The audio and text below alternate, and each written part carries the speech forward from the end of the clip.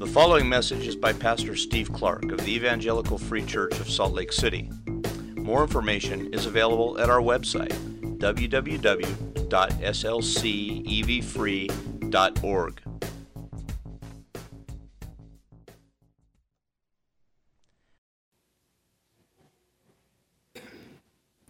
Let's pray.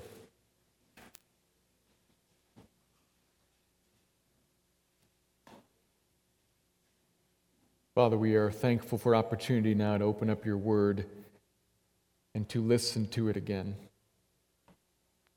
And I pray, Father, that you would give us ears to hear, to really hear, to grasp it, to understand it, to take it in. Particularly in some of the complexity this morning, particularly with some of the things that may be difficult to comprehend or to receive. Would you, Spirit of God, would you move so in this room this morning that we have ears to hear? Teach us. Shape us with your word. And as you do so, Father, please this morning particularly, would you cause our hearts, the hearts of your people, to see something remarkable and to worship. But that is our hope every Sunday that we gather beneath the Word, every time that we open it in our own homes. That is always our hope. But particularly today, Lord, would you cause us to not get lost? Would you keep us from getting lost in detail and in concept, and cause us to see and to worship? You are a God of remarkable grace and kindness to us, your people. Grace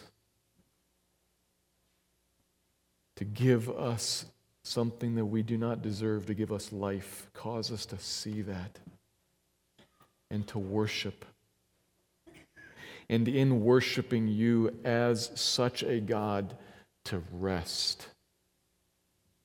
Seeing this and understanding it and being drawn into worship should lead us into rest. And so, Spirit of God, would you work in your people delightful, joyful, vigorous rest? Because it should not lead to passive rest, but confident, engaging rest. A worshiping, rejoicing, resting people that are confident to engage with the world all around us because we understand something of you, of your goodness and of your wonder. So, Spirit of God, would you do that? It in my mind seems like a tall order, but nothing is too hard for you. So do that this morning in the hearts of us, your people here. Draw us to you. Those who are not yours here this morning, Lord, draw them. Save and sanctify and build your church. Honor the name of your Son. Father, this is what we ask you to do today. We pray in his name. Amen.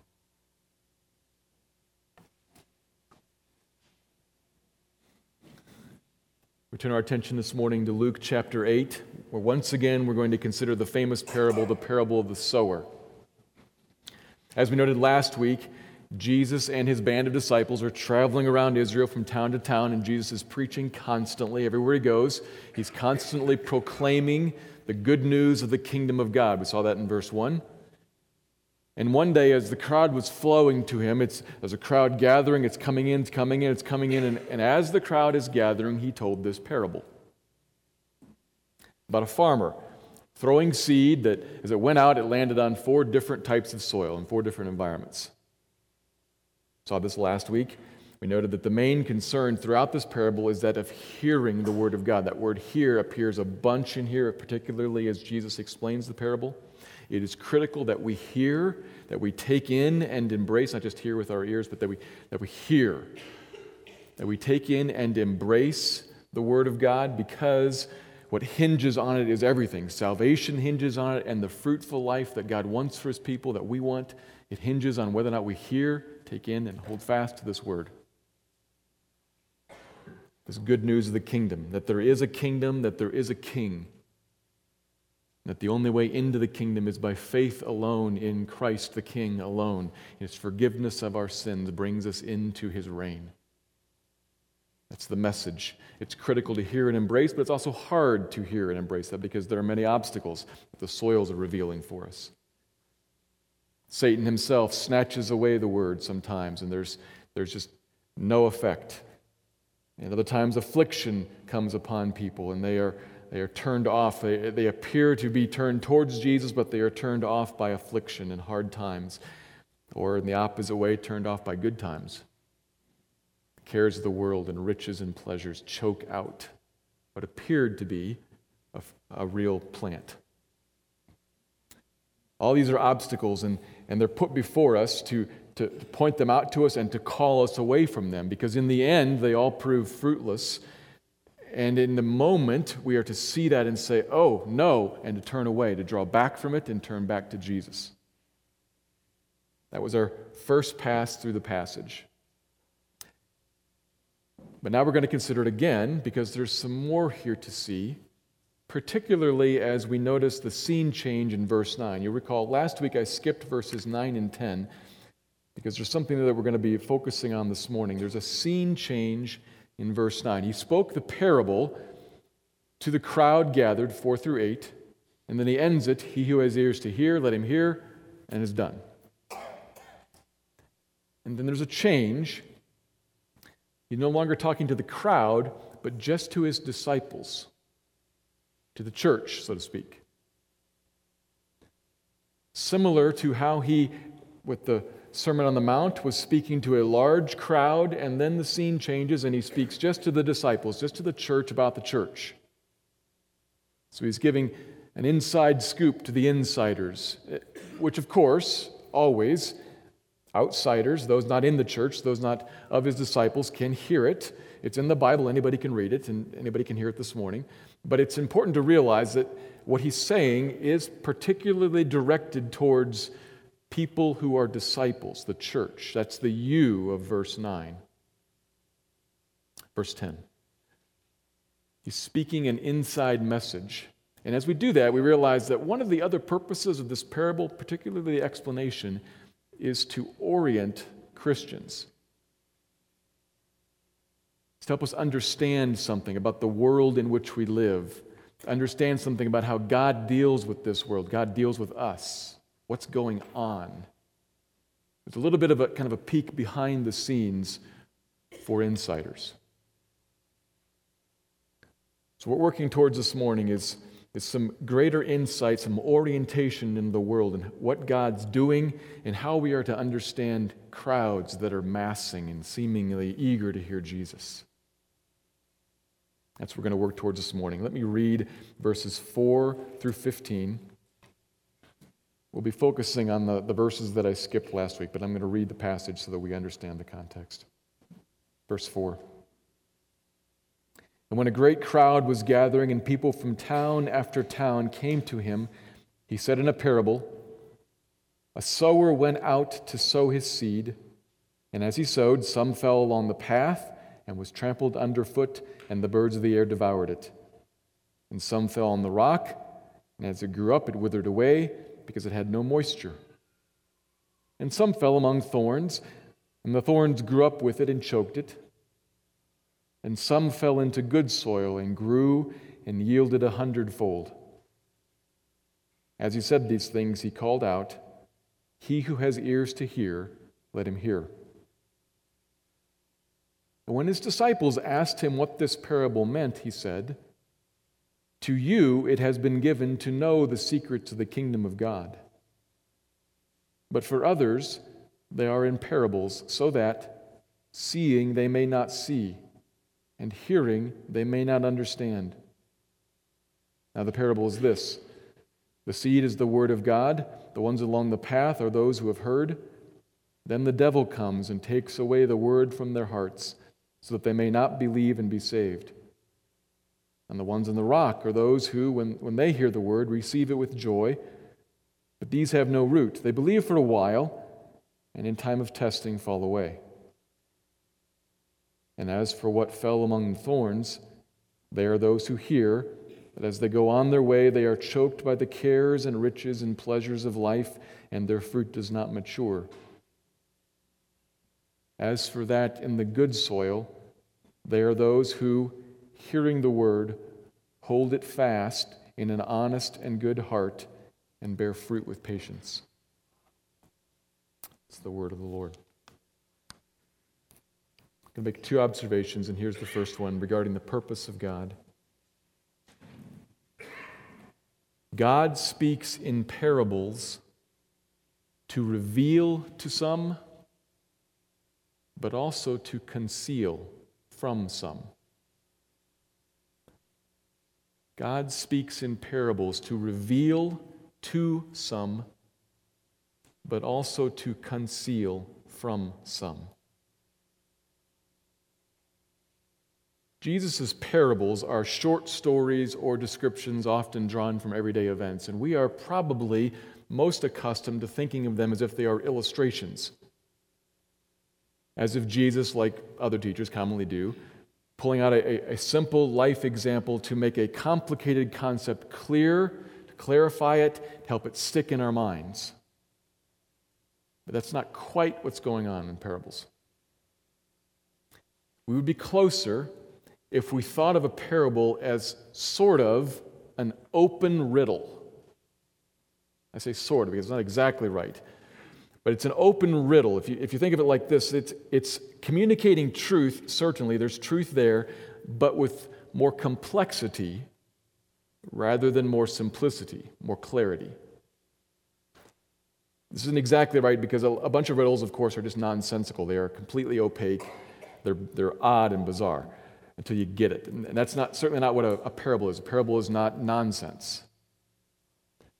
But a parable does resemble a riddle, an open riddle, in a couple of ways. They contain truth that's a little bit cloaked. It's concealed, as if right up front asking the listener a question. Do you care enough to think about this? Because there's something here if you want to hear. And then, secondly, like a riddle, there's often a divide in those who listen. A bunch of people who listen say, nobody's got time for this, and they turn it off.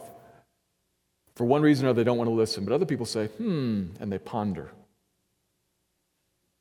Parables have truth that's out there in plain language, but it's hidden a little bit, asking the listener, do you want to think about this or not? Let's see that in the text. Jesus' statement in verse 10 pertains to all parables in general, because it's plural there, the parables. He's talking about all of them.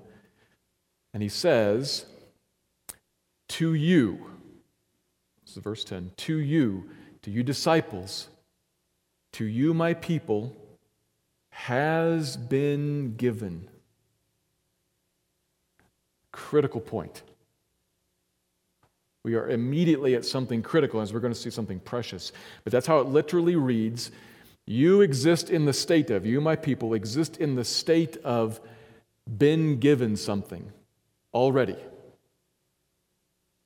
This is exactly the same grammatical point made when Jesus in the previous chapter was talking to the woman that comes in and weeps on him and anoints him with oil, and he says to her, you are forgiven. He's talking about something that's already happened. You stand in the state of having been forgiven. Same thing here. You stand in the state of having been given. Not, I'm about to give you in a minute, next verse when I explain the parable, and not, I will be giving you in the future as I tell more parables and explain them more. Right now, you, my people, are in the state of already were given something. A status, a condition. To you it has been given. What's been given? A privilege. Continuing the verse. It has been given to know the mysteries of the kingdom of God. To you, it has been given already. You are in the state of, you have been granted a privilege, a permission, sometime in the past, to know, so that going forward in the future, at some point, at some time in the future, you would be born and you would live and you would then come to understand something. You would see it. To use the language of this passage, you would hear it. Permission was granted to you so that an ability would be yours at some point coming up that you would know the mysteries, or as some English versions put it, the secrets. The mysteries of the kingdom of God. And if we keep that word mystery, maybe that triggers in your mind that that's a common New Testament word talking about a collage of truths that all boil down to one truth, the gospel. There is a kingdom and there is a king. His name is Jesus, and the way into the kingdom is by faith in Christ crucified alone. And that king then comes to live in your heart, and you are brought into the kingdom, and you live then under his reign and under his peace, forgiven of sins, made an heir and a citizen.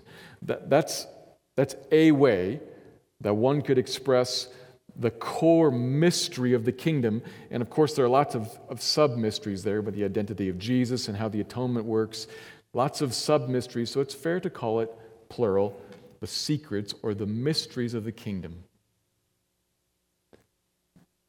But the glorious truth here in verse 10, which we have to kind of center our minds on and not get lost in all the thought about the gospel, the mysteries, the glorious truth here, to you has been given to know.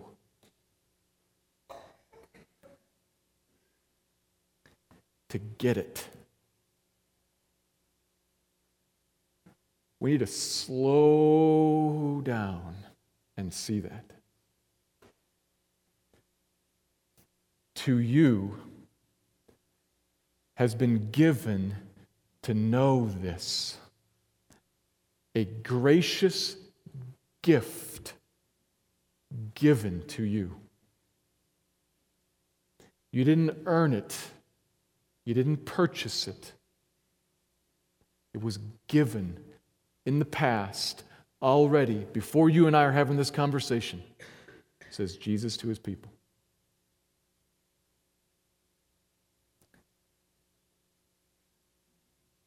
But for others, the reason we got to slow down here is there's some complexity here that we need to think about and carefully hold in our two hands right side by side, because to you it has been given, but to others it has not been given.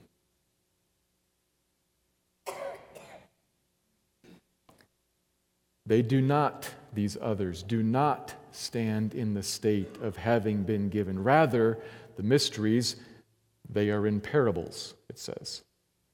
But for others, they are in parables. Why? So that's purpose.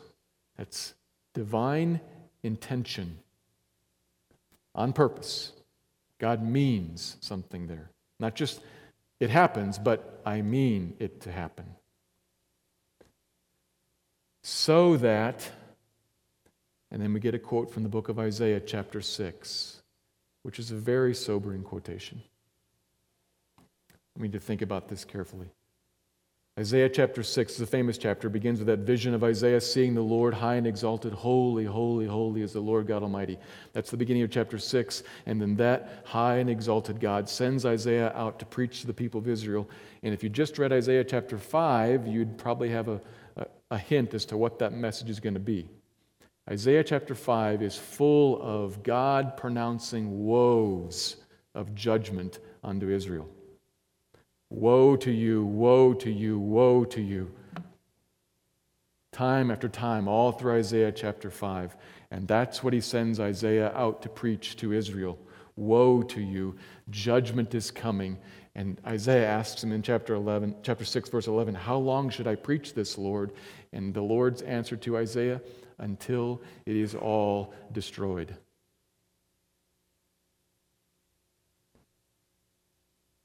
That's sobering. That's the context. Isaiah 5, Isaiah 6, that's the context that sits right around our quotation, Isaiah chapter 6, verse 9. This is how the Lord tells Isaiah to go preach this message. Go and say to this people, keep on hearing, but do not understand. keep on seeing, but do not perceive. Isaiah, as you preach, you're going to make the heart of this people dull and their ears heavy and blind their eyes. The Lord is saying to Isaiah, keep preaching, Isaiah. You're going to be standing right in front of them. They're going to see you. You're going to be speaking their language. They're going to hear you. But they will hear it and not hear it. And they will see it and not see it. And instead, this message will be so continually offensive and off-putting that it will dull them, it will weigh heavy on them until they turn it off and walk away and reject you and me. Which is what I intend, Isaiah, because I intend to judge and destroy.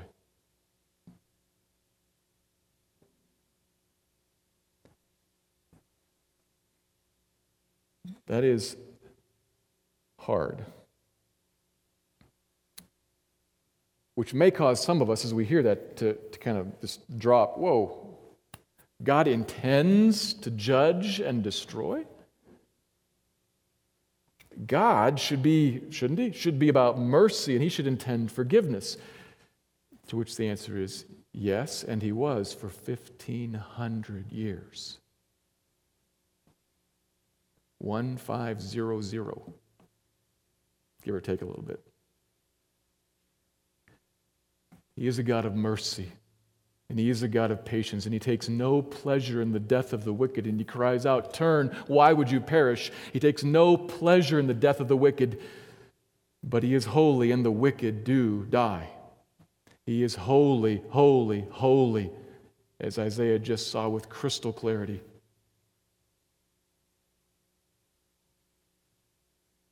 He is a God who intends mercy, and he is a God who is holy and is just, and so he also must intend judgment. And he has, at this point in Isaiah, decided, I am done appealing. I have held out for 1,500 years hands of mercy, and I am finished. This is God.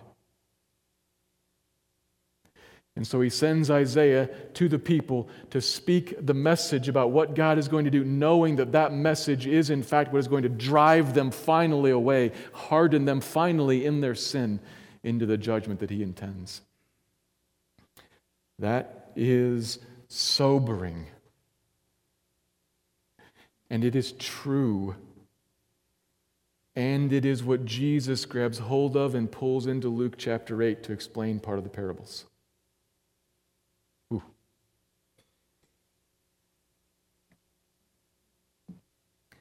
They are intended, the parables are, to have this sobering and a dividing effect. To you, my disciples, he says, has been given to know the mysteries of the kingdom. So I'm going to reveal them to you. I'm going to lay them out in front of you and reveal them right in front of you. But I'm going to do that in a way that also conceals them from others, for whom intended judgment is coming.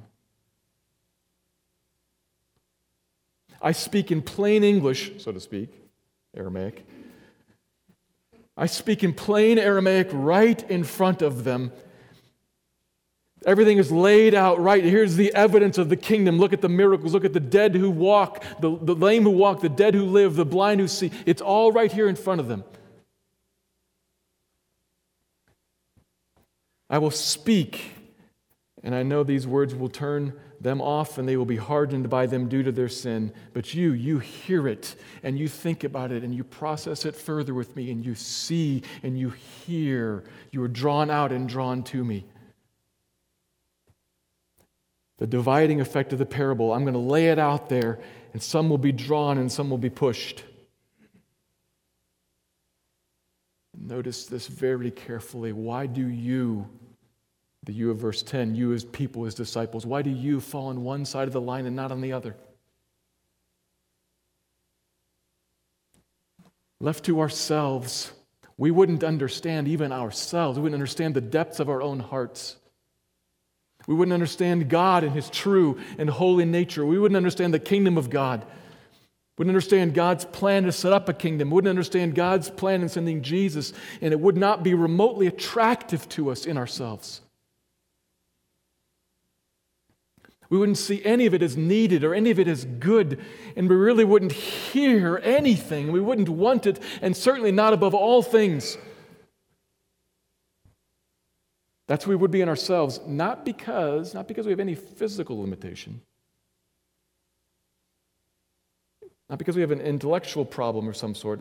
An ordinary person can understand all of the words and all of the concepts involved here.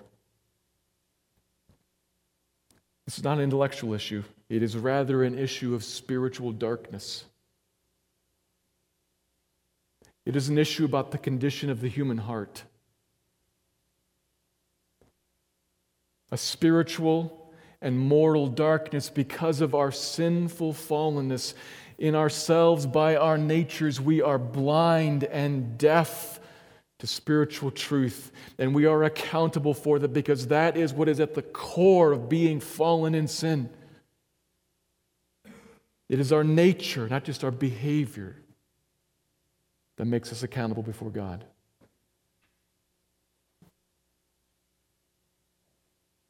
But if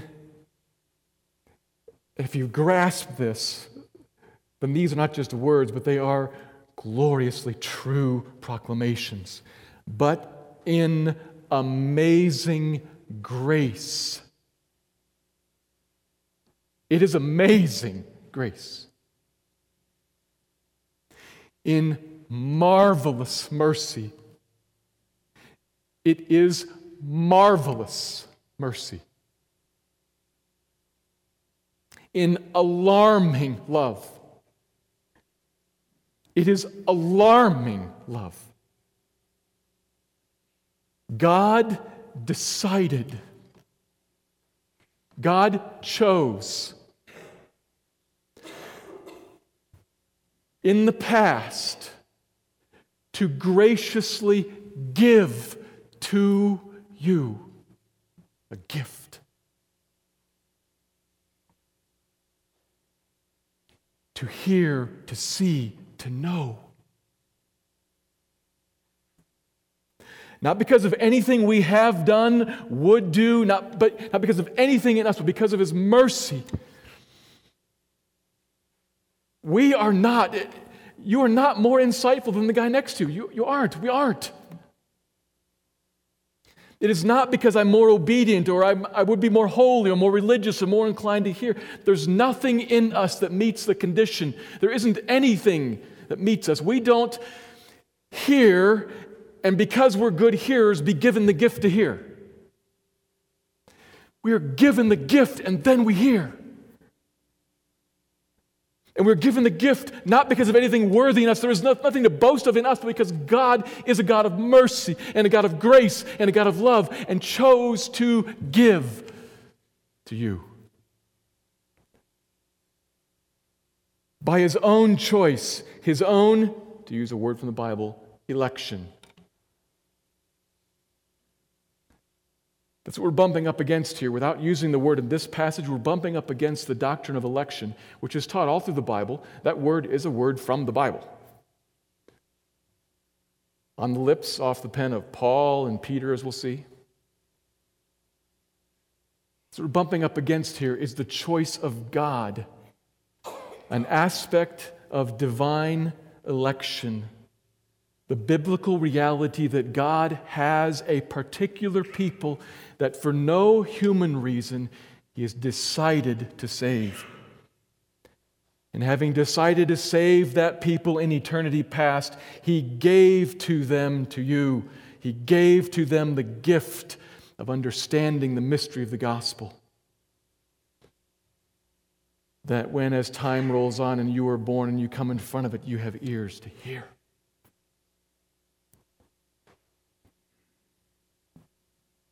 Even though, like all the rest, we would be completely unworthy in ourselves.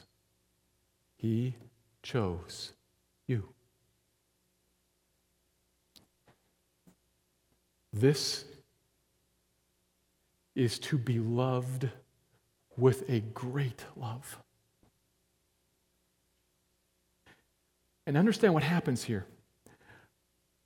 Sometimes Christians, right at this point, you tragically shoot yourself in the foot. And you can't feel the love because all you can feel is the pain. You miss that the doctrine of election is a doctrine about love and mercy and grace, because all you can think about is, what about the details of that, and how does that work out, and what about this one? He loved you. And if He had not chosen to love you and had not given you the gift, you would in yourselves be dead in your sin, blind and lost.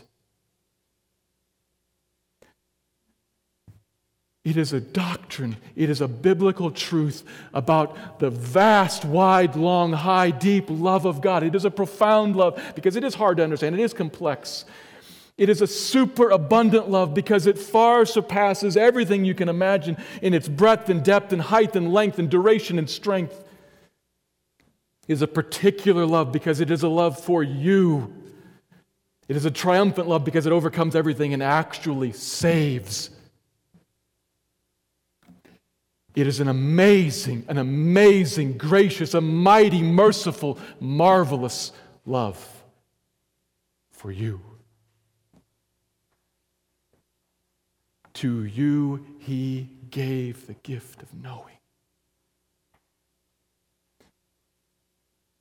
An amazing thing, which plays itself out in life, we see in the second point.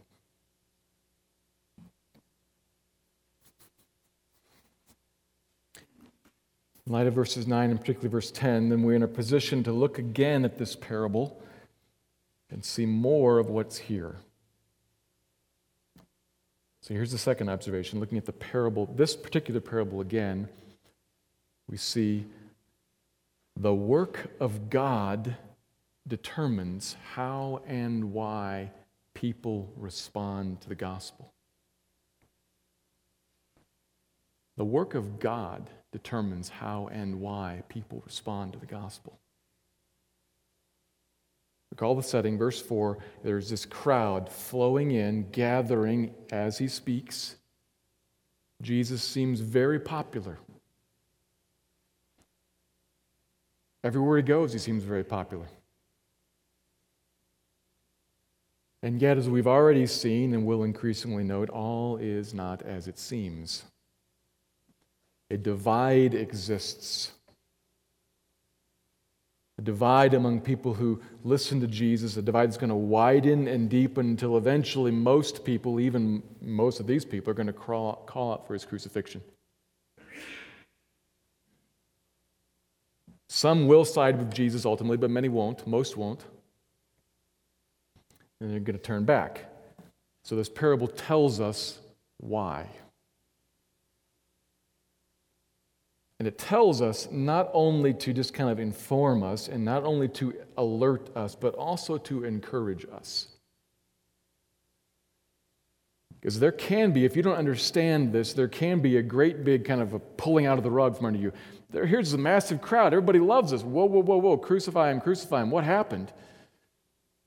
That can be very disorienting and very discouraging. And so Jesus tells us what's going on in the world, what God's doing in it, so that we can know and also so that we can be encouraged about ourselves and about other people too. This gospel is proclaimed to a crowd by Jesus, and so we shouldn't expect any better results ourselves. He preaches, and He says 4 things happen. When the gospel goes out there, 4 things happen, which are really just varieties of 2 things. People either accept it and hold fast to it, 1, or they don't, 2. And sometimes the rejection is immediate and very clear. Indifference or lack of concern, maybe even violent opposition. Satan gobbles up the seed, takes it away, so there's no response. It's outright rejection, clear and immediate. But at other times, the rejection is not so clear and not so immediate, more gradual, eventual. Second and third soils. A little plant pops up, and there's joy there and seeming faith, and goes on for a little while, verse 13. Or verse 14, a larger plant grows up that in all the outward form looks just like a Christian. Goes on for a while. And in the moment, for a while, the fact that it's only apparent joy and only apparent belief and only an apparent form of a Christian is not apparent. Nobody can tell. It looks like acceptance. It looks like faith. But in time, affliction comes, second soil or third soil, blessing comes. Marvelous blessing, abundance and wealth and riches. And that chokes out the word. It comes to all of us. It comes to everybody in the world. And when things like that come to us, in the moment, you can't tell what you're dealing with, this affliction or this plenty. What are we dealing with here? Is this a genuine Christian or not? A genuine believer or not? I don't know. But eventual rejection comes and shows it. Most who hear the word reject it immediately or eventually, but certainly. Soils 1, 2, and 3. Most, but not all. Fourth soil. Verse 15 tells us that there are those of good soil who accept the word of the kingdom of God. They hear it. The word's there. They hold it fast. They bear fruit with patience, with faith. They face afflictions just like soil 2. It's common to us. We will be like soil 2, facing affliction. We'll be John the Baptist in prison with those prison bars, wondering, is this really the way it is? We'll be Peter facing persecution, worried about that. We will be Solomon facing the abundance of everything and led away to drift. But this fourth soil, this one with patience comes back and does bear fruit, holds tight to it. Why? What does it say? Hold it fast in an honest and good heart and bear fruit with patience. Hold it fast. Why? Because this soil has an honest and good heart. This soil is good soil. Where did you get that?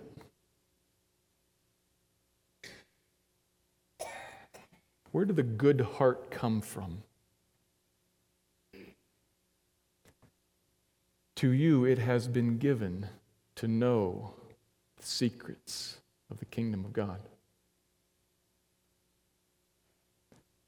The secrets of the good news. To you it has been given because God decided to give it. And therefore you see and you see. You hear and you hear.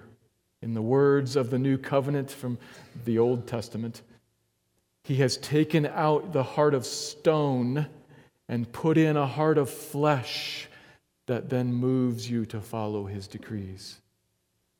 Where did the good heart come from? God gave it to you. We don't make our hearts good. We don't make the soil good. It is a gift given to you.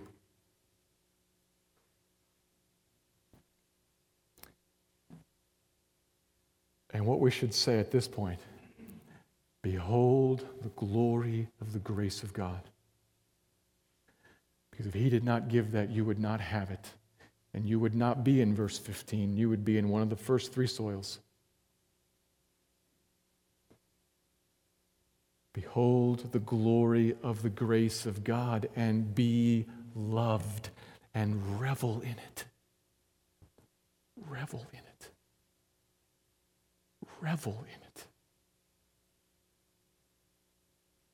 Rejoice in it.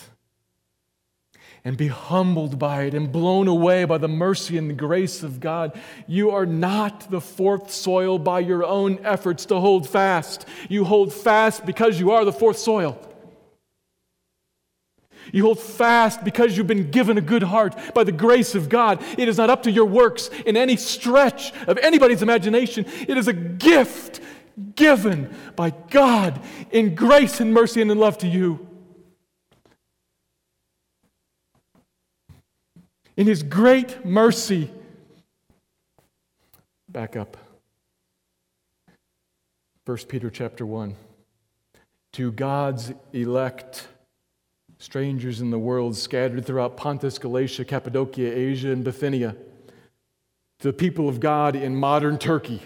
To Christians, God's elect. In His great mercy, He has caused you to be born again to a living hope. In great mercy, God has done it for you. Be loved in that and revel in it and rejoice in it and rest in it, emboldened in it.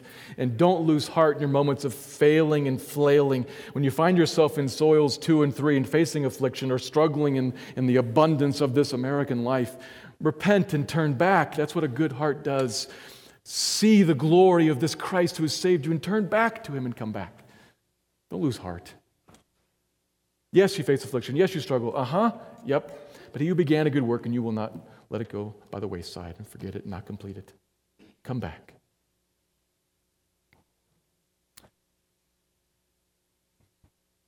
So we see this about ourselves. We understand what God is doing in us. We realize the glorious, gracious awesomeness of God for you, about yourself. But then also He tells us this so that we understand something about the world all around us. Don't be surprised by the opposition of the world. One thing to take from this, don't be surprised by it or discouraged by it. He's alerting us, this is going to happen. Soil 2 and soil 3 people, it's going to happen. Judas is going to happen. Don't be surprised by it or discouraged by it. Don't fall back in discouragement or surprise. Don't fall back and then into passivity or fatalism. You know what fatalism is? Fatalism says the end will be no matter what happens. That's not what this is. Easy to think. People can hear, I don't have to do anything. I mean, passivity, fatalism, because it isn't what you just said. Election means that what we do doesn't matter. God determines who responds to the gospel. Careful. Indeed, I'm very clearly saying God determines how, when, who responds to the gospel. To the gospel. But how will they believe the gospel if they haven't heard the gospel? And how will they hear the gospel if no one preaches to them? And how will anybody preach if no one's sent? This is the thinking of the New Testament. Indeed, God decides who responds to the gospel, and the means is the gospel is brought to them. Hear the language of Paul, the Apostle Paul, in 2 Timothy chapter 2, talking about his preaching ministry. He says, I endure everything for the sake of the elect. It's Paul's words. So that they too may obtain the salvation that is in Christ Jesus. The elect are out there somewhere. We don't know who they are.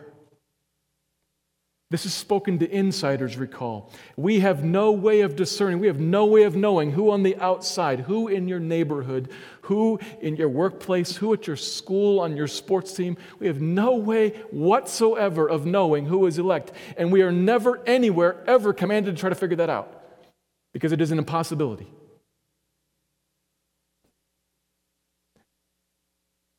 Paul thinks, we are to think, they're out there somewhere.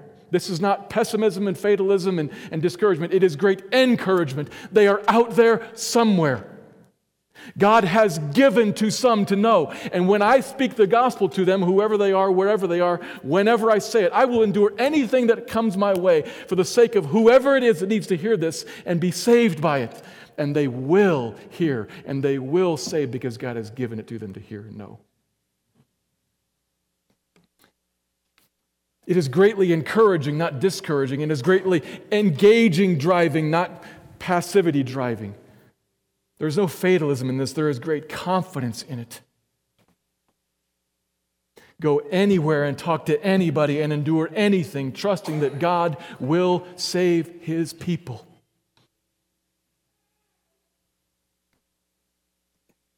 Even people like Paul, that nobody, including Paul, would have put $1 on.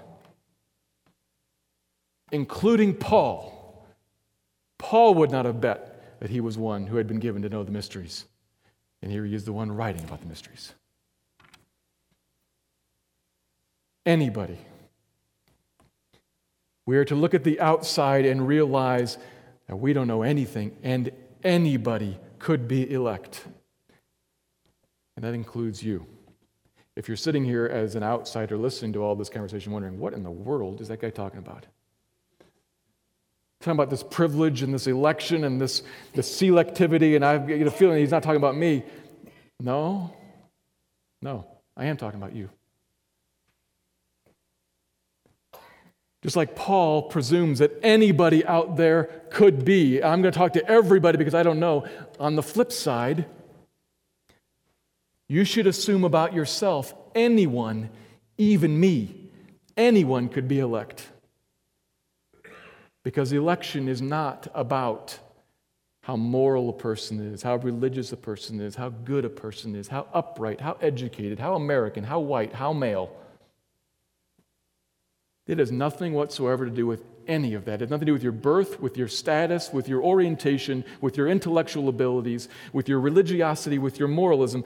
It has nothing to do with any of that. So it could be you.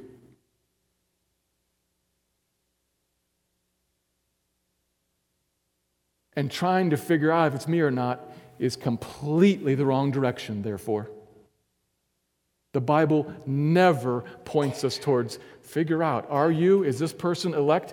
Because we cannot know. The Bible never tells us to try to figure that out. We cannot know it. So what do? Do you have ears to hear this? Then hear this.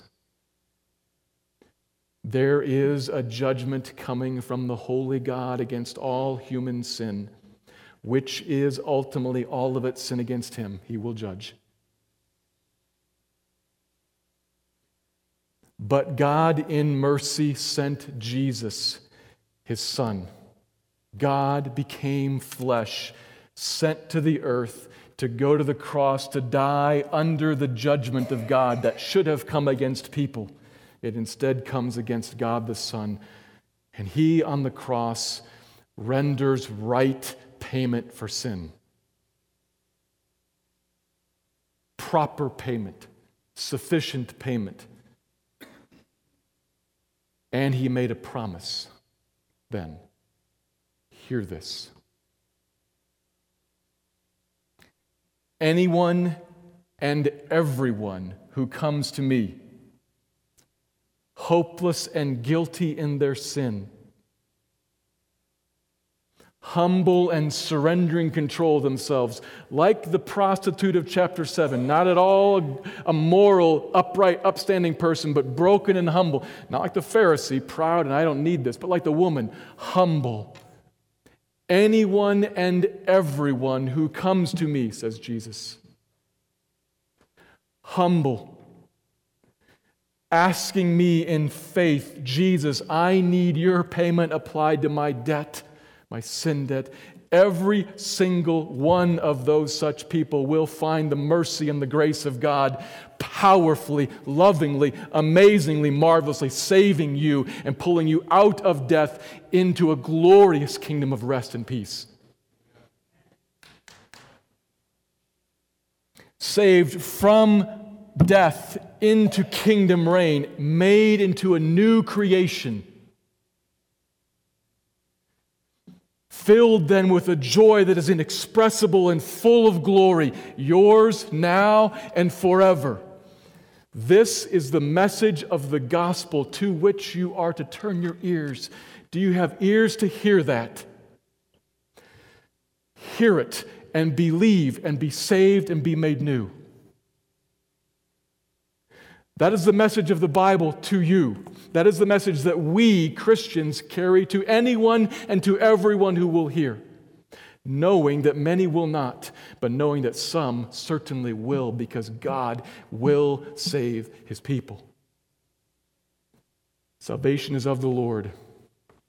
Your salvation is of the Lord. Bless His holy name. Let's pray. Lord, would you cause these truths, some of which are complex, to rest in us and to move us to a grateful, rejoicing, joyful, engaging love. A confident love of the world all around us. A resting love of you. You first loved. Lead us then into love.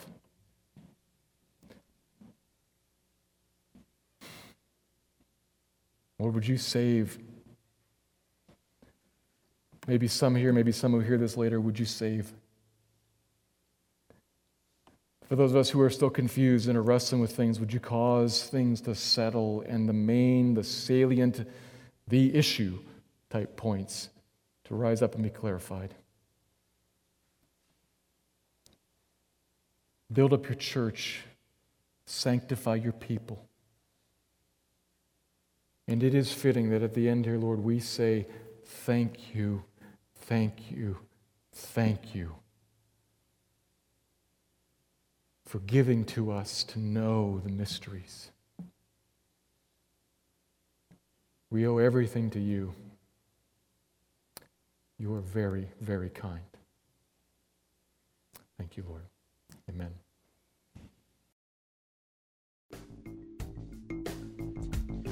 Thank you for listening to this message by Pastor Steve Clark of the Evangelical Free Church of Salt Lake City in Salt Lake City, Utah.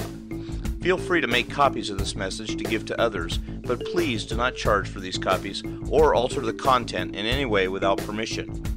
We invite you to visit our website at www.slcevfree.org or call us directly at area code 801-943-0091. Our mailing address is Evangelical Free Church of Salt Lake City, 6515 South Lion Lane, Salt Lake City, Utah, 84121.